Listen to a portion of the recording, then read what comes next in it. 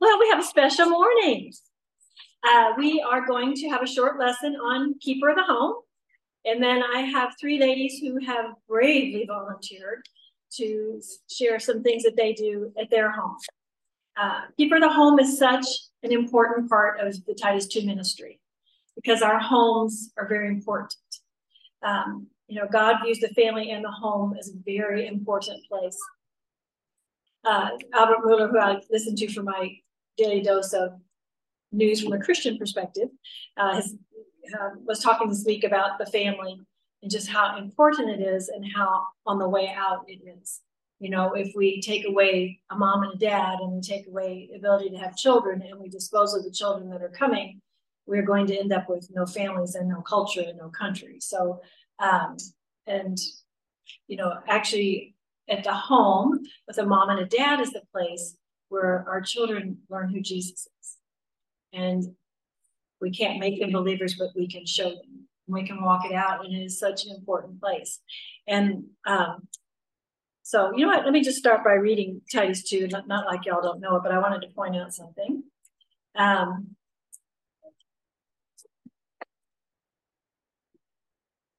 just so the ladies know, we're going to start with, when it's time, Linda, and then Crystal, and then Didi. So just so you guys know where you fit in this morning.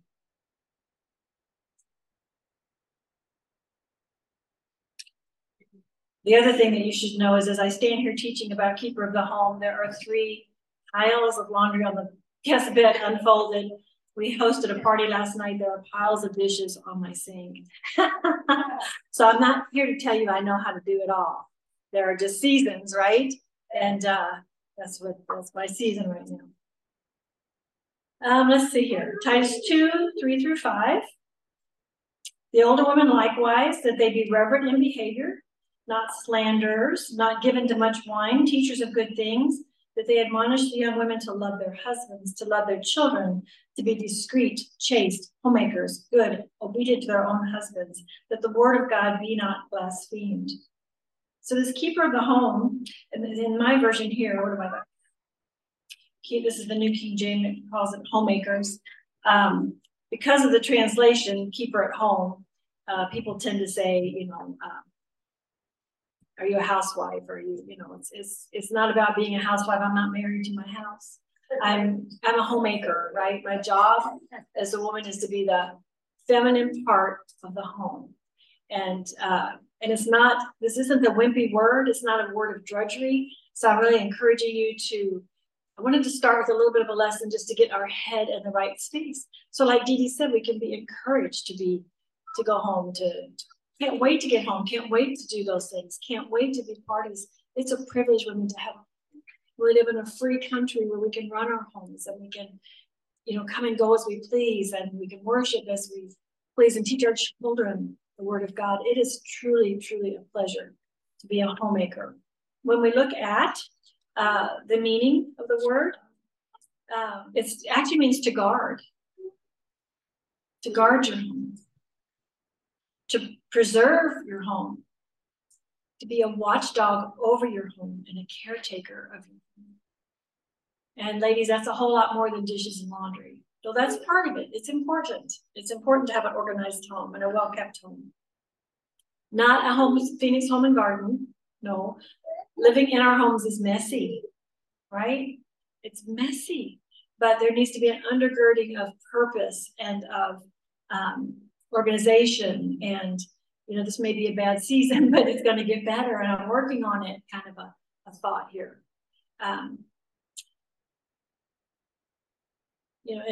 And it's more than just, like I said, doing the basics. We're also talking about maybe managing. We manage our homes, right? We have to manage our time. We have to manage our children's time. We have to be available for our husbands and doing the things that he requires, because ladies, we are his helpmeet. He is not ours.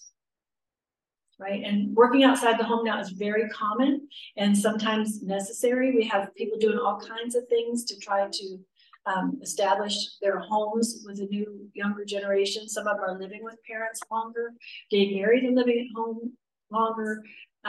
It's just hard. Sometimes they both decide to go into work is the way to make those ends meet. But if you can stay home I encourage you to do it. If you get the privilege of staying home for however long, take it. Treasure it. Don't squander it. And, you know, we are still keepers of our home, no matter what that looks like right now. And it looks like different things in different seasons. But that is our domain. That's what we're called to do. So that's our responsibility. And our husbands are not called to be keepers of the home. You may have a great husband who helps so much, and thank the Lord, right? And he realizes that since you're sharing in the working duties, he needs to share in the keeping duties. But that does not make him keeper, and that does not make us leader. We still have our roles that God has given us. And however you divide that up in your family, that is none of my business. That is between you and your husband. So make sure that no matter what you think keeper of the home looks like, that's what he requires. That's what he's looking for from you. I know sometimes I do things for my husband. I think, oh, he's going to be so happy. He didn't notice, you know, but then he's going to notice the fact that he had asked me to do something and I didn't get it done. Did you know any time? Don't you know how, you know, the doorknobs are shining? I mean, honestly, you know, so we need to be careful that we are serving him as we are called to do. You know, it's true, don't you? It's, you know, and I know, you know, I think I've told y'all, one thing my husband hates is if I take the trash out and put it by the door. And I don't do that to make him take it out. I do that because I'm going to get to it. But if he comes home and I haven't gotten to it, it's really a hard thing for him to come home and see that, hey, you're just here to take out my trash, you know? So I really try hard not to do that. If I'm going to take it out, I go ahead and get it out of the house. But what does your guy want? What does homemaker mean to him?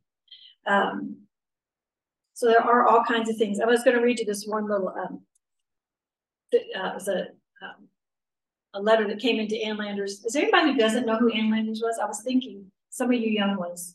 Julia, do you know Ann Landers? Do you know Ann Landers? Okay. Holy cow. Oh, this is so old. Well, yeah. Ann Landers was a column, and I still think sometimes you can see her. You know, some of the papers will carry her, but Ann Landers was a advice giver in the paper for years and years and years and years. And people would write in, and I still, if I see it, I stop and read it. I don't know, what is that? That's a work thing. I don't know. What are your problems, and how's she going to solve them for you? But she had pretty good advice, not biblical advice or anything. But she was very common sense. And she ended up with a lot of relationship type questions. Okay, so this person wrote into her column, and here's what she says. She says, here is my job description. I'm a housewife. I'm a wife, a mother, a friend, a confidant, a personal advisor, a lover, a referee, a peacemaker, a housekeeper, laundress, chauffeur, interior decorator, gardener, painter, wallpaper, dog groomer, veterinarian, manicurist, barber, seamstress, appointment manager, I'm only halfway done, financial planner, bookkeeper, money manager, personal secretary, teacher, disciplinarian, entertainer, psychoanalyst for sure, nurse, diagnostician, probably too much with Google these days, public relations expert, dietitian and nutritionist, baker, chef, fashion coordinator, and letter writer for both sides of the family. I'm also a travel agent, a speech therapist, a plumber, an automobile maintenance and repair expert. And during the course of my day, I'm supposed to be cheerful and look radiant and jump in bed at a moment's notice. I figure it would take over $75,000 a year to replace me. Now this letter I think is at least 10 years old, so we'll double that, 150,000. I tell you, at least. I took time out of my busy day to write this letter in because there are still ignorant people who believe that a housewife is nothing more than a babysitter who sits on her behind all day and looks at soap operas. Now, what do I get out of my job in the absence of a salary? Joy, happiness, hugs, kisses, smiles, love, self-respect, and pride in knowing that I've done a full day's work to ensure the physical and emotional well-being of those I love. Now, if you want to classify me as just a housewife, go ahead. Isn't that sweet? So very true. And, you know, ladies, I think, being a mom, you know, there's not a lot of thank yous, not a lot of accolades. You don't get to go to work and get a promotion or a raise, right? But Jesus sees. Jesus knows, and it's what he asks and requires of us.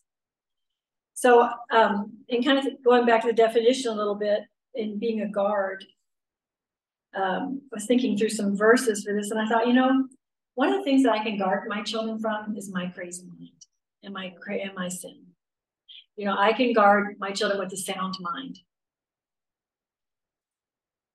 That's one of the best gifts I can give my children. Look at Ephesians 4. The whole part of the chapter is talking about the new man. It's talking about not grieving the Holy Spirit. And Paul says, let all bitterness and wrath and anger and clamor and evil speaking be put away from you with all malice. And be kind to one another, tender-hearted, forgiving one another, even as God in Christ forgave you. How can you go wrong with that in your family, right? God even tells us, he doesn't leave us alone and tell us to figure it out. He tells us, this is what I expect of you. And I'm not asking you to do it alone. I'm asking you to be filled with the Holy Spirit and do it through my strength. So we can protect our family emotionally, from our outbursts or bitterness, unsound decisions, all those things. Then we need to protect our home spiritually. In Philippians 4:6, it tells us to be anxious for nothing, but in everything by prayer and supplication with thanksgiving, let your requests be made known to God. So I need to cover my family in prayer. Most importantly, pray for the faith to believe God at his word and for the wisdom to be a good mom. I know everybody here wants to be a good mom. And I know everybody here has regrets. But God, you know what? We can start again right now, right this minute. And Thursdays are a great reset, aren't they? And spiritually, we need to realize, who is the enemy? My husband is not the enemy. My children are not the enemy. Oh, they just, I've given up everything for this family. No, you haven't. God gave up his life for us. And our protection comes from the armor of God. And that's in Ephesians 6. I'm not going to go deep into anything, ladies. I'm giving you things to think about. Because I want these other ladies to get to share with you. But we put on the whole armor of God. Protection against the enemy. Psalm 143:8 says, cause me to hear your loving kindness in the morning, for in you do I trust. Cause me to know the way in which I should walk, for I lift up my soul to you. That's where we should start. I know some people say they're not a morning person. You don't have to have your main time in the morning, but you do need to check in with God in the morning. It's much better to check in with him in the morning and get your directions than to end the day and say, what did I do wrong? Right? So get his guidance, get his priorities, get your heart set first thing. So I just was looking through my file. I keep files of all the lessons that we teach here and my notes on different ones. And I came across one that Karen Carey, which many of you don't know, but she's a young mom. She's a teacher, so she's staying at home and working as a teacher right now. But she talked about the sights and sounds of the home. Our home is a reflection of who we are and what we've had. And my first thought was to ask you to close your eyes and think about your own home. But I thought that might be too close to home and I might end up with a lot of tears. So including my own. So I think what I'll do is let's just walk through what happens when you go into someone's house. What are you looking at? When I walk into someone's house, I start looking right at the very beginning, like, what's the front door like? Is it welcoming? Does it get used a lot? Or is it like you have to kind of go through things to get it? Is it a welcoming home? When I'm inside the home, one of the first things I do, I guess I'm not the only one, but it's a little more because I look at their books on the shelf. Try to go there and see what they're reading. Because then I can see what their belief system is and what they're thinking about and what's important to them. What's on that bookshelf. I might cast my eyes down at their table and see what magazines they're reading. What's important to them. Maybe they like to travel. Maybe it's travel magazines. Maybe it's Christian magazines. Maybe it's kids magazines, so there's kids in the house. Just with my sight and without any other sense, what can I see just by seeing? just by looking. And, think about when you get home today, think about what would someone see? Take a walk through your house, and what would they see? Would they see, try to get out of yourself, your house from another perspective. Maybe you'll be able to see what their hobbies are. Maybe they have a craft room. What does she like to do? What's important to her? Are there things that are beautiful in the house? Is there pretty artwork? Maybe there's flowers in the front room. What things does that mom think are beautiful? Is there basic order in the home? Not that it's like we talked about, not like it's a magazine, but is there a basic sense of order? Or is there like dishes from 3 days ago? 1 day's okay. 3 days is a little bit of. And what about the family that I view? Are they friendly to each other? What are their countenances like? What are they doing together? Or maybe they're not doing things together. Maybe they're all separated. Maybe the kids are in their room with their door shut. Maybe they have their phones in their hand or a TV in their room. Or their headphones in. Is it a family that works together? Is mom doing all the work and the kids are just like laying all over? Or are they working together as a unit? What if it's dinner time? Are they all setting the table together? Is mom training them to be part of the family and to be helpers? Or is she teaching them to be lazy? You can tell a lot just by looking, right?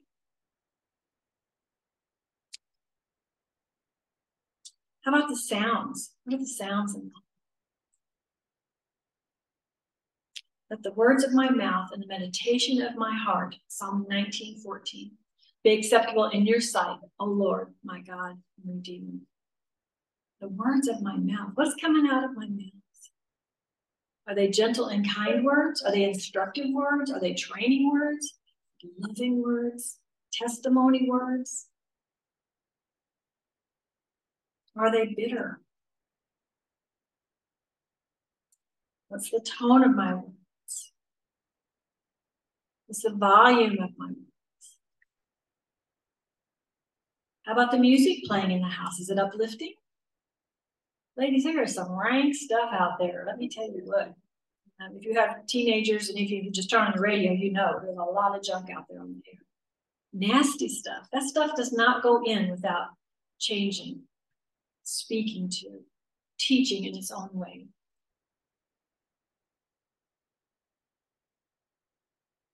Is there laughter? People having fun? That was always really important to my mother-in-law. She wanted to make each of her kids laugh every day. Just wanted to see them be happy, Just look at them and smile, or they're silly family. They do all kinds of crazy things and make each other laugh. I had to learn that. We didn't have laughing in my family. I thought that was awesome. How about touch? I kind of couched this with feeling because touch was a little bit hard, unless I wanted to talk about like, is your floor all gritty when you walk through? Is it crunch? You slide off the toilet because it's so dirty. I don't know. I don't know. I thought more of a feeling. It was a little more to our topic. Do I feel welcome? People feel welcome when they walk in my home. Another kudos to my mother-in-law. She's 93. So she's seen, 2-3 generations now. And we think things have changed so much. She's seen change. She was just in a tiz the other day because pictures she saw of her granddaughter, not mine, not that I know of, just in teeny, tiny string bikinis. That was it, on a beach. They were on vacation. She was just so undone by that. But you would never know that. When you come in her house, you're welcome.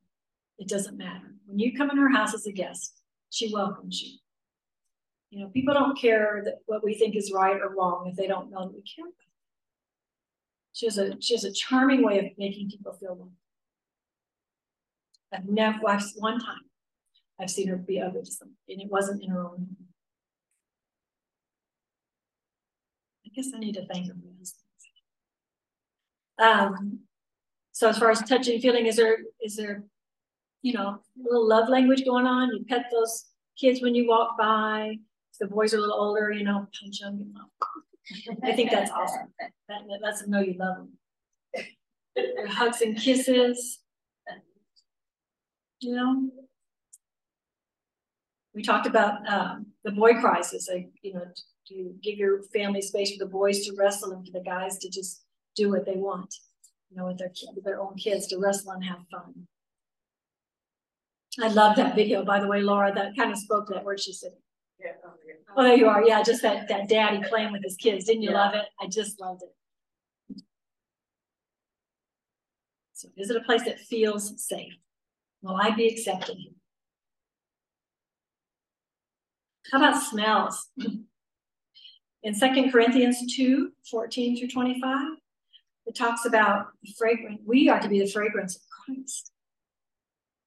Ladies, am I full of stinking thinking, or am I an aroma to Christ? My thoughts, if you think about, what if your thoughts really generated an odor? Oh, is right. That's our oh. I have to echo that. I echo that, yeah. That's it. Don't we love visuals? Is it like incense or is it like rotten garbage?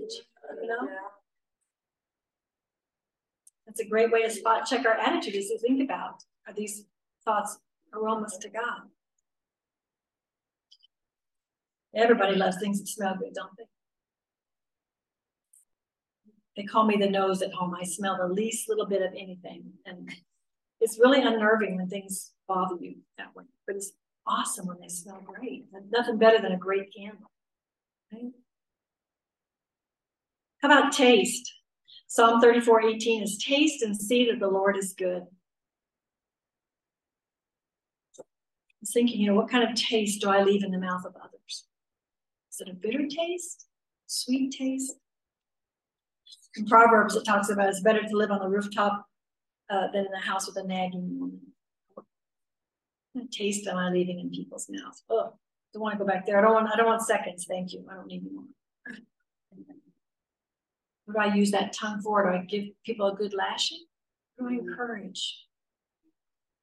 Do I work to keep the taste of contentment on my tongue? Proverbs 31:26 says the words of kindness are armed.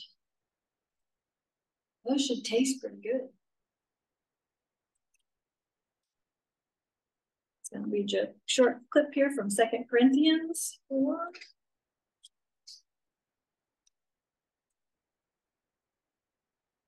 When you have an old Bible, they almost turn to the page you're looking for. And when they're new, they stick together. So 16-18. This is what I want you to hear, ladies. Therefore, do not lose heart. I'm not here to beat anybody up about their family or their home.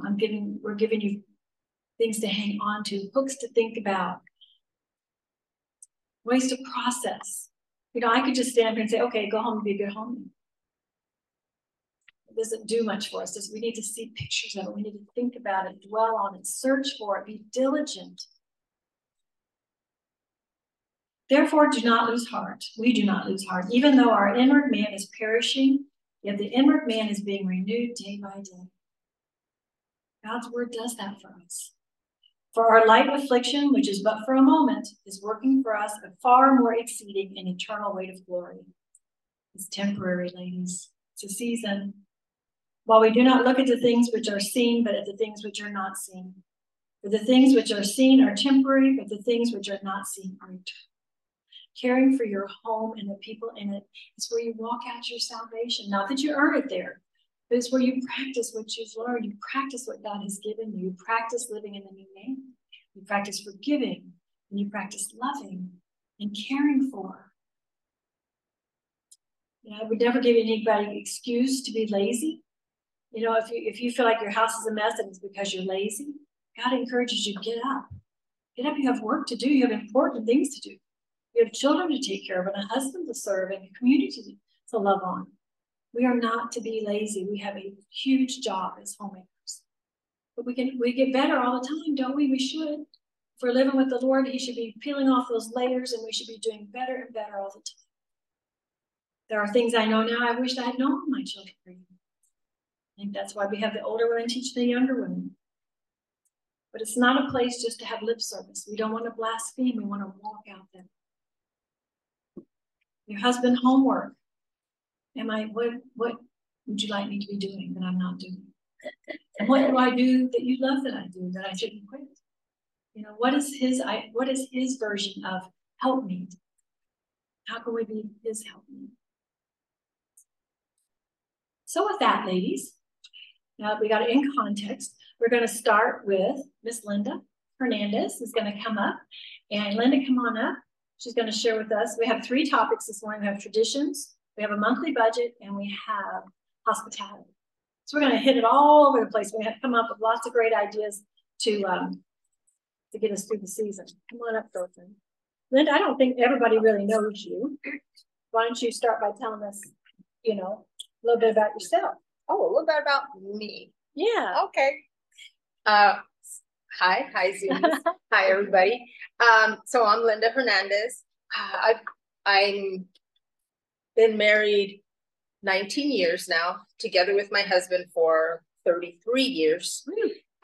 We have 4 kids, 3 boys, 1 girl, 6 grandbabies. Praise the Lord, they're wonderful. I've been coming to Christown. The number seems to change in my mind all the time, but I think it's about 12 years or so. And of course, anybody who comes here, who's been here, who's been able to listen to the messages, you know what a blessing this place is. And so I've been blessed for, I think, at least 12 years to be able to hear these messages and be part of this ministry. So today I get the opportunity to share with you some traditions. They asked me to share kind of some things that we do with our family. And so traditions are just handing down a way of acting or believing. And in the New Testament, Paul is always talking about handing out the gospel. It's always about making sure you're sharing the gospel. And when we came to know the Lord about 20 years ago, my husband was very convicted that when it came to the holidays, that we were not doing that. We celebrated the holidays in a very, how he said it, we're celebrating in a pagan way, meaning in a very worldly way. So he was very convicted, and he said, we're not celebrating at all holidays. And that was very difficult for me. But at the same time, I knew he was right. I knew that our focus was not on Christ. And it was a way of that he felt we needed to be purified of that. And so there's different ways to show Christ, right? And you touched on it just a little bit ago, how, you know, that's so perfect the way God works it all out, right? So some of the things I have down as the way that we decorate our home can show Christ. The background music, what's happening in the background, what are the conversations that we're having, the music that we're playing. We can verbally share Christ. In our behavior and the way that we're treating the people in our home. Are we welcoming? Are we loving? Are we showing them Christ by the way that we care for them? So when we gave up the way that we celebrated, I think we gave it up for about 5 years. And gradually I was like, well, how can we incorporate it? I don't want to just not celebrate. It's something to celebrate, right? And so it happened very gradually. I asked him, like, can we decorate? And that's how it started. And so what I did was, we had a staircase at the time, and I put garland throughout the staircase, and I put candy canes throughout the staircase, and decorated some of the rest of the house with candy canes. And then I had the candy cane story up so that the kids could see it. I read it to the kids, and other people as they came into our home could see it. And then the next year I prayed and asked God, well, God, how can we celebrate your birth? And, you know, and it seemed like such a silly thing, honestly. But I got this vision of praise going up to heaven. And I think of balloons when I think of birthdays. So it was just myself, our family, me and my husband and our children, and we got balloons and we wrote praises on tags, and we released balloons. So my husband talked about the Christmas story and what we're celebrating, why we're celebrating it, and that we should praise God. So we released these balloons. Well, this simple thing turned into a big thing where we started inviting my whole family. And I am, this is a Mexican family. So this could be from 50 to 80 people coming into the home. And so I would make the tamales and the menudo. And if anybody else wanted to bring something, they were welcome to do so. I set up a area for pictures where we had funny hats for Christmas, little decoration, like scarves, silly things. But then at 2 o'clock, so it was open house from 12 to whenever, but at 2 o'clock was balloons. And so we would gather however many were there at 2 o'clock. And my husband would share the gospel with them, share the reason why we're celebrating. And then the whole room had tags to write down praises and thanks to God. And we would I had a park, there was a park across the street, and we would march however many of us, this whole gang of people across the street with all of our balloons, and we would release them. And it was just so beautiful to watch, because we would eventually go off into our own little family groups, and you could see each little family just like, oh, look, there's mine, or there's mine.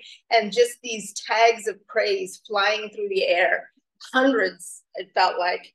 And it was really beautiful.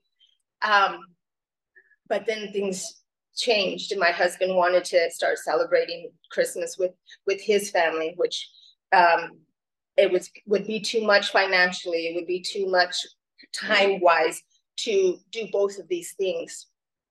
But at the same time, it was a blessing, because then that's when we started having grandbabies. And then, so we were able to rein it in and be with just, our family again to celebrate Christmas. And so I found this book at Sam's Club, I think is what it was. And it's just a simple explanation of the Christmas story. And what I would have the grandbabies do is I would put all the nativity scene in a box, and I would have them pick out one of the nativity, like people from the nativity. And as I read the story, when it came to that person, they would be like, oh, there's Mary. Oh, me, Joseph, just to make it interactive with them. And now my oldest granddaughter is the one that started reading the story. So it's really precious. And a couple years ago, we got it started with Thanksgiving. So we weren't no longer doing the balloons, but what I did was I still had them write their Thanksgiving on tags. And what I would do with that is I would make a chain garland out of that praise, and we would wrap that around our tree. So all the praises that we were giving God is wrapped around our tree. And then as soon as all the tree is decorated, I give each one of the kids their candy cane. And I would read them. I have the story of kind of how the candy cane came to be, and just kind of like a small poem of the candy cane. This year, I just read the poem. It was short and sweet. And so that they know why we're celebrating. And that's what it is that Christ is being represented and shown. They know the reason that we're celebrating. If God gives you a simple idea, and I know for me, I think, well, that's silly, but maybe it's not so silly. Go ahead, try it, see how it goes for you, if it works for your family, and don't be disheartened when the things you do change or have to change for whatever reason, because the reason you're doing it will never change. It stays the same. So long as you're still telling them the truth, showing them the truth, then you're good. 1 Corinthians 10:31, which I thought was beautiful because I shared it this morning with Jackie, or Jackie actually shared it with me this morning. So whatever you eat or drink or whatever you do it all for the glory of God. So however you guys celebrate it, do it for the glory of God. And I hope this encourages you after to talk about ways that you guys celebrate. Maybe it'll spark ideas, amongst the group too. So that was so cool. Thank you, Linda. Now we're gonna have Crystal come up. I'll have Crystal introduce herself a little bit. Now, if we go over, don't panic. We'll just shorten our downtime because I want to get all three ladies in. So here's Crystal. Hello, everybody. My name is Crystal Benson. I've been married for 17 years. And I have 2 teenagers. I have a 16 and a 15-year-old. So I'm going to speak about budget. Man, just like you, I'm going to talk about grocery shopping. I have nothing in my head. Well, I have meat, but everything else. But yes. So a couple years it's been a long time. My husband and I went through a bankruptcy, very young in age. And then we went to a church who started Dave Ramsey. And we learned about budgeting. With that being said, our biggest budget that we stick to is grocery shopping. My husband is super adamant about grocery shopping. He gave a budget. And basically, when the kids were little, I would take them, and then we had one that was the calculator. We had one that was the picker, and then I was kind of the guidance / mover. So I don't know if anyone knows, but a grocery store is basically all your fresh is all around, and in the middle is all like boxes and yes, and even at Costco and at Sam's Club.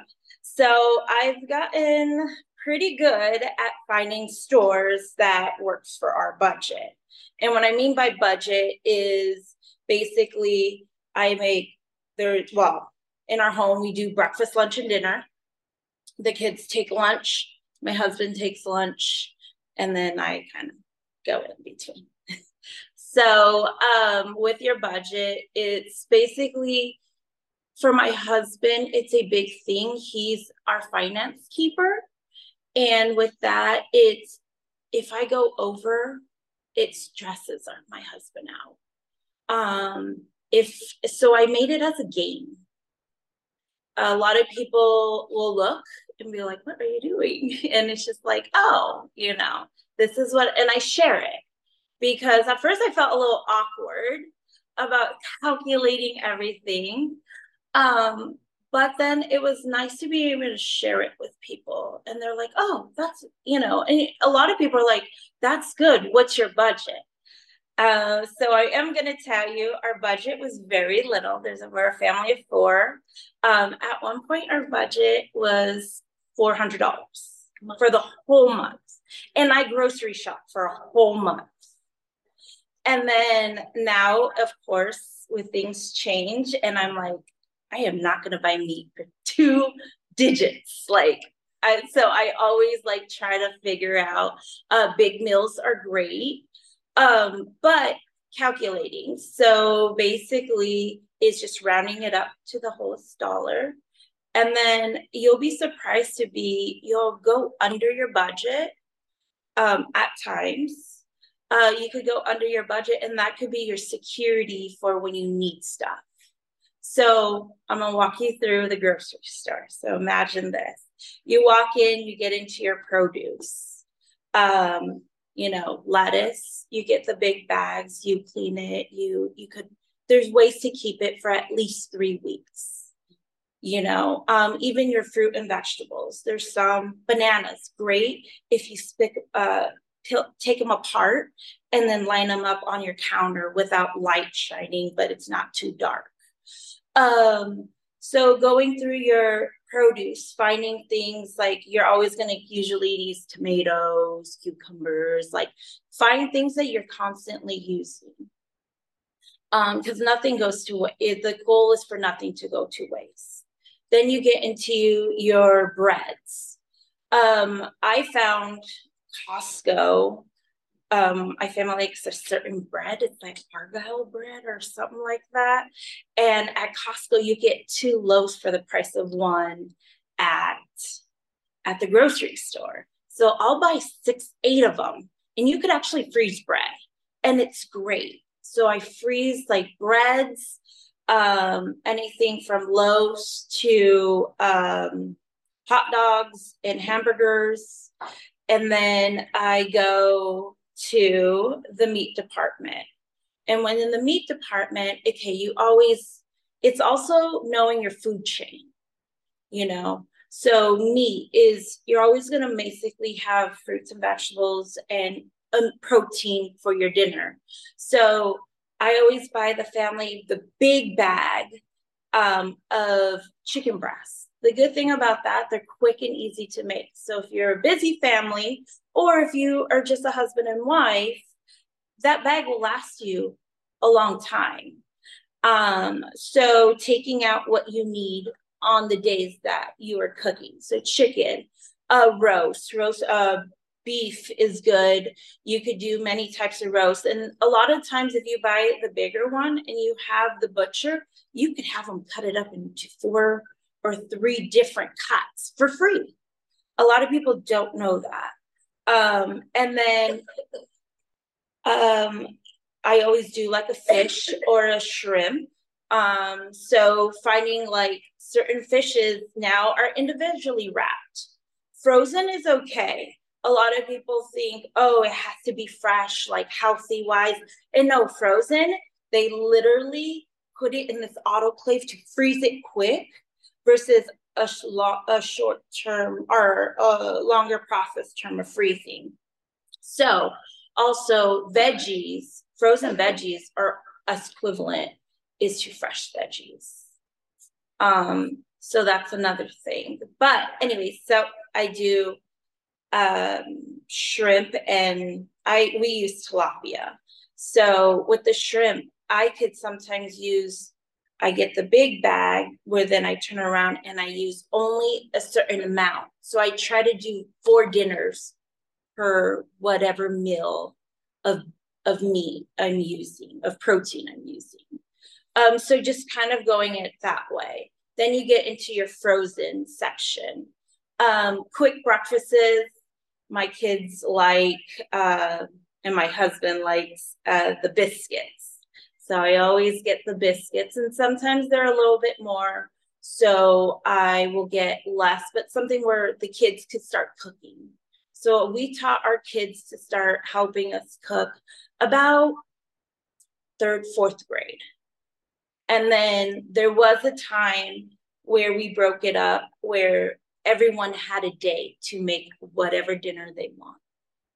So then you're teaching the kids, and then you're kind of relieving your stress, but also teaching them when they get older.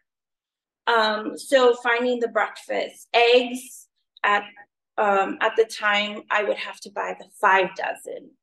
So, and that would last us for just the month. And you know, I don't buy soda, so it is water. You get your milk and your orange juice, and then of course coffee. Now everyone drinks coffee in my house, so we have to make sure so managing your budget to make sure, you know, those things get covered. And then my husband's a sweet guy, so I always find ice cream. Or in the summer, I buy like the big old bag of like the little Polar Pops, because they're cheap, and that could sometimes satisfy. And then I go into the middle, and this is where I try to stay as much away from the middle as possible. just for at least my family's sake, but I do make sure, you know, like mac and cheese, like certain things that the kids are able to do. But when you go through the middle, I go to every single aisle. And so within that, it makes me really look and to be like, okay, do we really need this? How much do I have of this? With doing this whole process, I have then built just extras of everything. So now every month, I didn't maybe have to buy meat, or I didn't have to go in the middle as much. Then I could go more on the produce side, or more on things that everybody needed. So yeah, that's kind of how I go around the stores. The one thing that, again, it's helped in many ways, but the best nugget I could say is always ask your husband what he wants. And when you come home, making sure your kids know that is dad's treat. So yeah, that's kind of Thanks. That was great. Thank you. I'm inspired. Totally inspired. Thank you, Crystal. Next, I don't need to introduce. We have Didi coming up. Everybody knows Didi. Didi, come on up. Didi's going to share on hospitality. I guess I took too long in the beginning, but I think what we'll do is second hour. I'd encourage you guys to email. Be ready to share second hour what you do in your home, and then we'll write them down. Then I'll send out an email for everybody, because really the goal of that is to share with each other ideas that would help in your home. So Didi's I am going to talk a little bit today about strategies to be able to offer hospitality in your home. And Jennifer touched on this, and by the way, great ideas and tips, and I appreciate everything so far. I think it's important, if you have a goal of offering hospitality, that your home just needs to be tidy enough that you're not discouraged from opening your home, but it don't strive for perfection that is going to also disable you from being able to have people in your home. You need to find kind of a sweet spot. Because I value inviting people in, I make deliberate choices about keeping things simple so that it isn't complicated if I want to have someone in. And some of that for me is minimizing clutter and cleaning, so that it isn't that hard if someone says, hey, can I come by? And I also want to just say that offering hospitality doesn't necessarily mean you have to have people in your home. There are reasons that sometimes we can't open our home to others, as much as we might have a desire to do so. Either our husband isn't comfortable with it, maybe we have someone else living in our home and it's not really conducive to inviting outsiders in. And there are ways to offer hospitality outside of your home. One way is when we come here and we bring something to share and we love one another and we welcome people to our tables. Hospitality is really more about making people feel welcome than it ever is about entertaining. And so I just want to say that on the outset, because I think there have probably been times in my life where I wanted to do more than I could do. And so I don't want any of you to feel badly if you can't. Okay, so hospitality versus entertainment.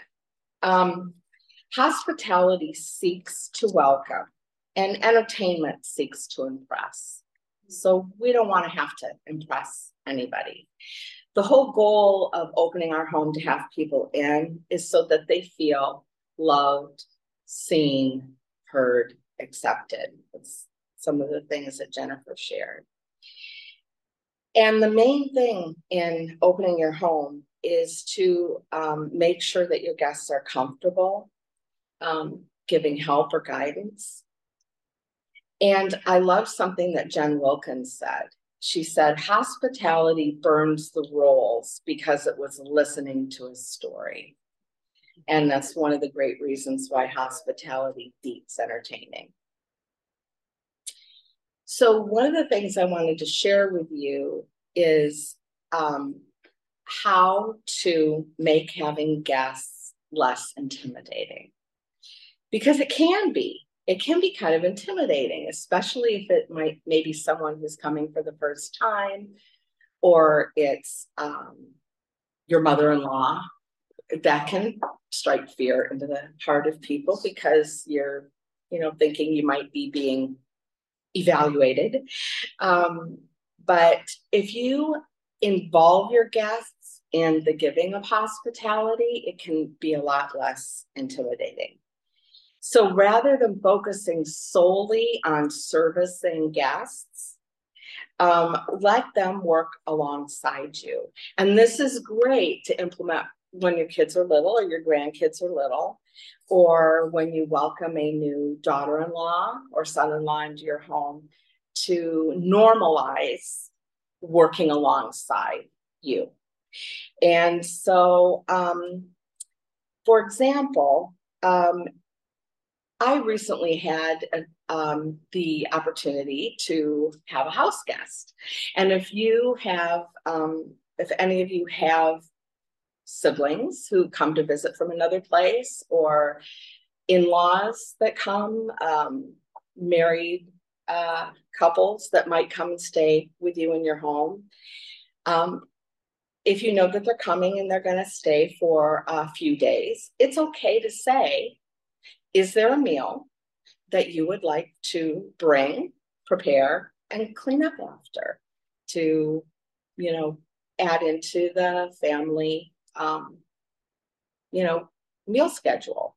I know Rhea does a lot of big family vacations, and that's one of the things that she does that makes gathering together simpler, is they assign meals. And each has a night where they prepare a meal, and they're responsible for purchasing and preparing and cleaning. So that's, it's okay to do that. I'm just giving you permission to say, oh, you want to come and stay for 5 days? Oh, that's awesome. What meal would you like to, what meal would you like to do? And also, with my guest happened to be my brother, and we were going to have people over because he was visiting, other people were coming to visit. And I just said really casually, would you just do me a favor, just kind of tidy up your area, the bathroom that you're using, because that's the guest bathroom. And he was more than happy to do it. I didn't have to wait till he wasn't around and sneak in there. It's they're happy to do it. And I do have a son and daughter-in-law who do come with my grandson, and they use our 2 guest rooms. And I just say, sweetly, everyone will be here at 4.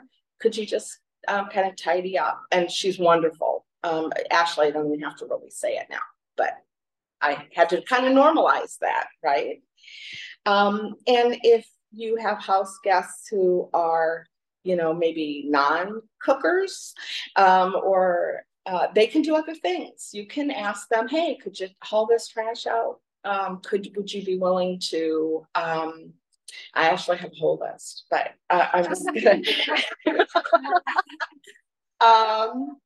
but you have to be prepared to do that. So this event that my brother was here, so I invited nephews I hadn't seen for a while, my other brother, my kids, and my husband was running late from a task that he scheduled immediately before people were coming.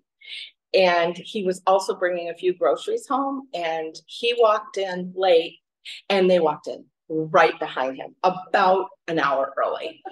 And so I will confess that the first thing I said was, "You're early," which I'm really trying not to do.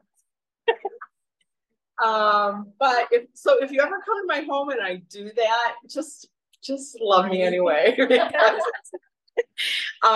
But actually I was able to ask my daughter-in-law, hey, could you prepare the coleslaw? Just slice cabbage and pour ranch dressing in. She ended up making a real actual coleslaw with real actual dressing, which I didn't even know she knew how to do.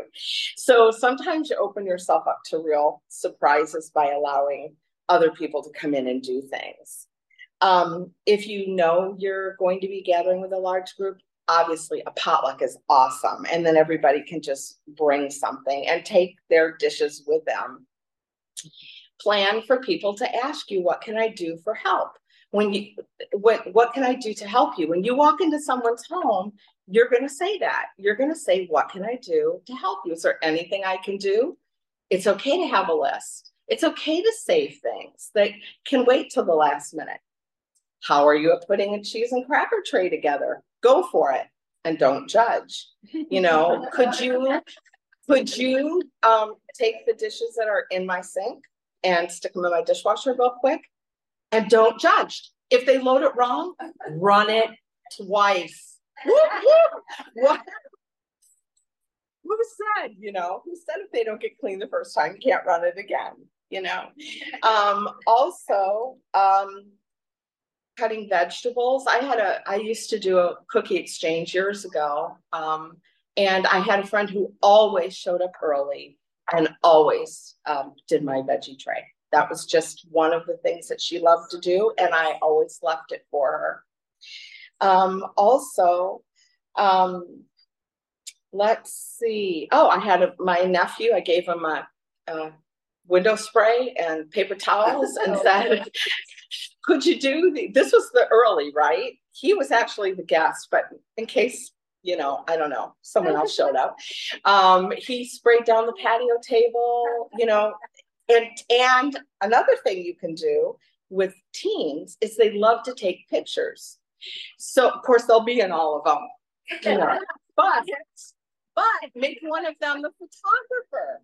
Have you ever had a gathering and you're like, I didn't take a single picture? Give it to a teen. They're great at it. Let's see, they can warm rolls, they can fill the ice, they can set up your drink station, they can be your door answerer, answer the door and welcome people. We have a little thing, we have a bingo game. We bought it for $20. It's one of these, where the ball rolls out. And then I didn't just buy the cards that you put the tabs on. I bought dabbers. So they're paper bingos with, the dabbers. It's so fun. We have that tucked in our front closet. And if we have kids and sometimes adults, and, it looks like the kids need something to do, we pull out the bingo game. So my husband did this. We had all ages, and we had 10 people around the table while a few others talked off to the side, and they played bingo. And we have a basket of prizes. There's chamois for the husbands, there's scrubbies and there's, plastic dinosaurs for the little kids. And so they will sit and play for an hour, just dabbing those bingo games and calling out and getting prizes. And so that's just something that we started to do. And so I'm just going to give you a couple of other quick ideas for things you could assign to people when you are having a crowd. They can set the table. They can, I already mentioned, check the bathroom. They can take a drink order or dessert orders. They can unload the dishwasher and reload it. And I'm one of these that I don't want to clean when I have guests. I really do let the dishes pile up because I don't want to take time away from my guests. And that's an individual thing. If they're scraped and soaking, I can load the dishwasher later. But if someone really wants to help, let them. They can get coffee ready for later. They can play with your dog. They can put leftovers in containers, and they can go around and gather dishes that are accumulating around the house, and just kind of organize and declutter either before or after. So just a few ideas. And I want to just say that I love to have crowds, and I used to stress a lot more than I do. I've really relaxed, and I really try to find intentional things that people can do to help. But one of the sweetest things was we had our neighbors. We haven't had our neighbors over yet. We will, but we're still kind of new in the neighborhood. But last Christmas, they brought us over like a bundt cake. And this is what they said when they gave it to us. We noticed that you like to have people at your house a lot. And so we thought you might use this. And they brought it for us. And I thought, what a testimony. Now I just need to get them in the house. So anyhow, I hope you will just let your guard down a little and not be intimidated about offering, just the love of Christ in your